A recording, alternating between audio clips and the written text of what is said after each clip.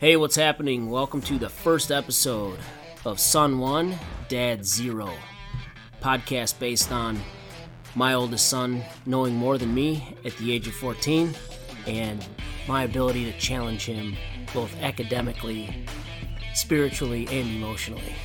I'm not sure I'm necessarily smarter, but I will accept the compliment. So hey, what I really want to accomplish with this is just have some great topics to talk about, and from his point of view and mine, and hopefully bring some insight to your world too. All right.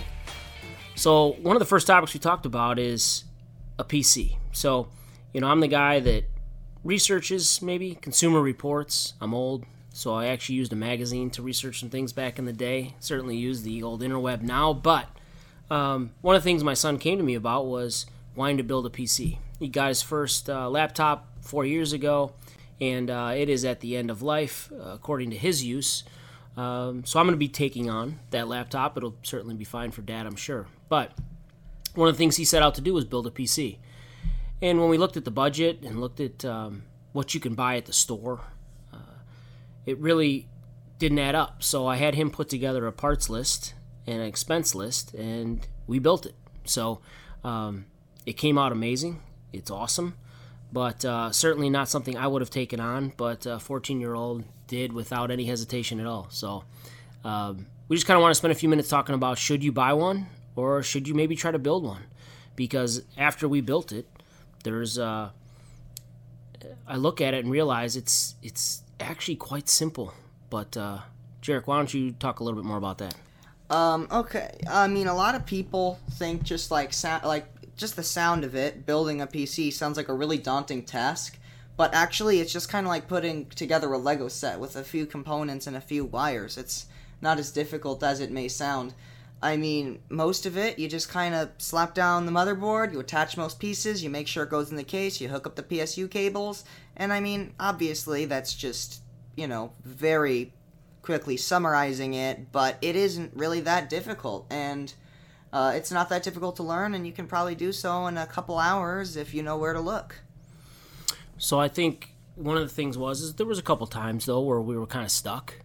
But the beautiful thing, again, of the internet and YouTube and all those other opportunities out there to find out what's going on, there were real simple things that we just kind of had to troubleshoot a little bit and made it work. So, Jarek, why don't you talk a little bit about how and when maybe it'd make sense to build your own or to simply buy one, from the store? Okay, so definitely I am with, if you are able to, definitely 100% build your own, because usually they're a lot cheaper than the pre-builts. You can have higher quality components, and you can actually put in what you want, and overall it's just a lot of fun, and it's a great experience to have, and it just makes you feel super cool to be playing or working on a system that you built by yourself. So, a lot of systems nowadays, especially with manufacturers like Dell and Lenovo and HP, they're going to be giving you some very low-quality products, but since most people don't know what actually those things would cost if they were to build them themselves, they don't realize that they're kind of getting scammed. So, in my opinion, if you are building a personal computer for your house, or if you, for gaming or working or whatever you want to do with it, definitely go with building. If you are, ordering, a bunch of PCs for, a business or something, then you might want to look for pre-built, because normally that should be fine. But especially if you're doing some more intensive stuff, like playing games with ray tracing, or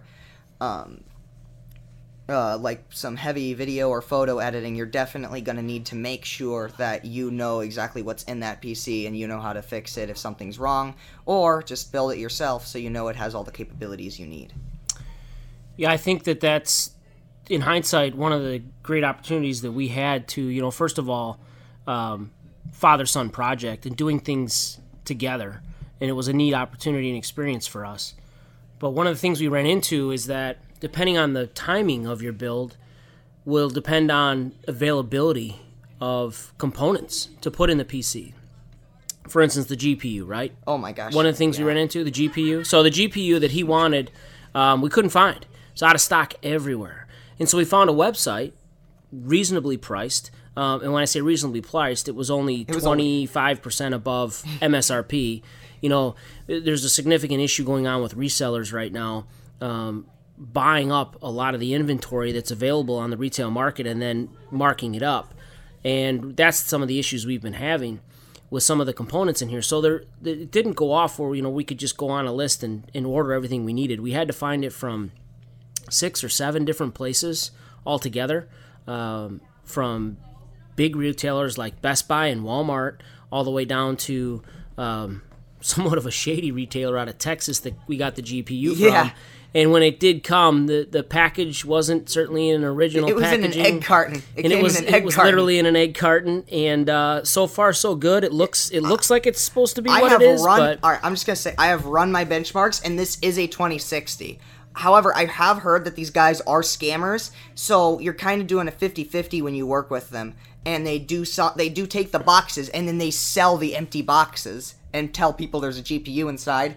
And these guys also take the back plates off the GPUs and the fans and they replace them. For example, I do have a 2060, but it's got a different cooler and a different back plate.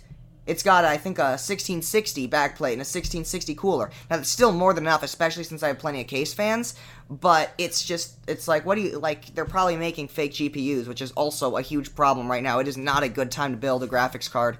I mean, honestly, the 30 RTX series basically hasn't even launched because nobody, unless you are like a company that builds PCs and you have a direct supply line with NVIDIA, or you're somebody that's famous and they're going to send it to you or you're going to complain, you can't really get your hands on one. It's just, or if you want to pay 3 times its price to a reseller, there's just no way you're getting your hands on these cards. So that was one of the challenges. To Jarek's point, I think it was correct to say that it is pretty simple to put together, but getting the components is the hard part.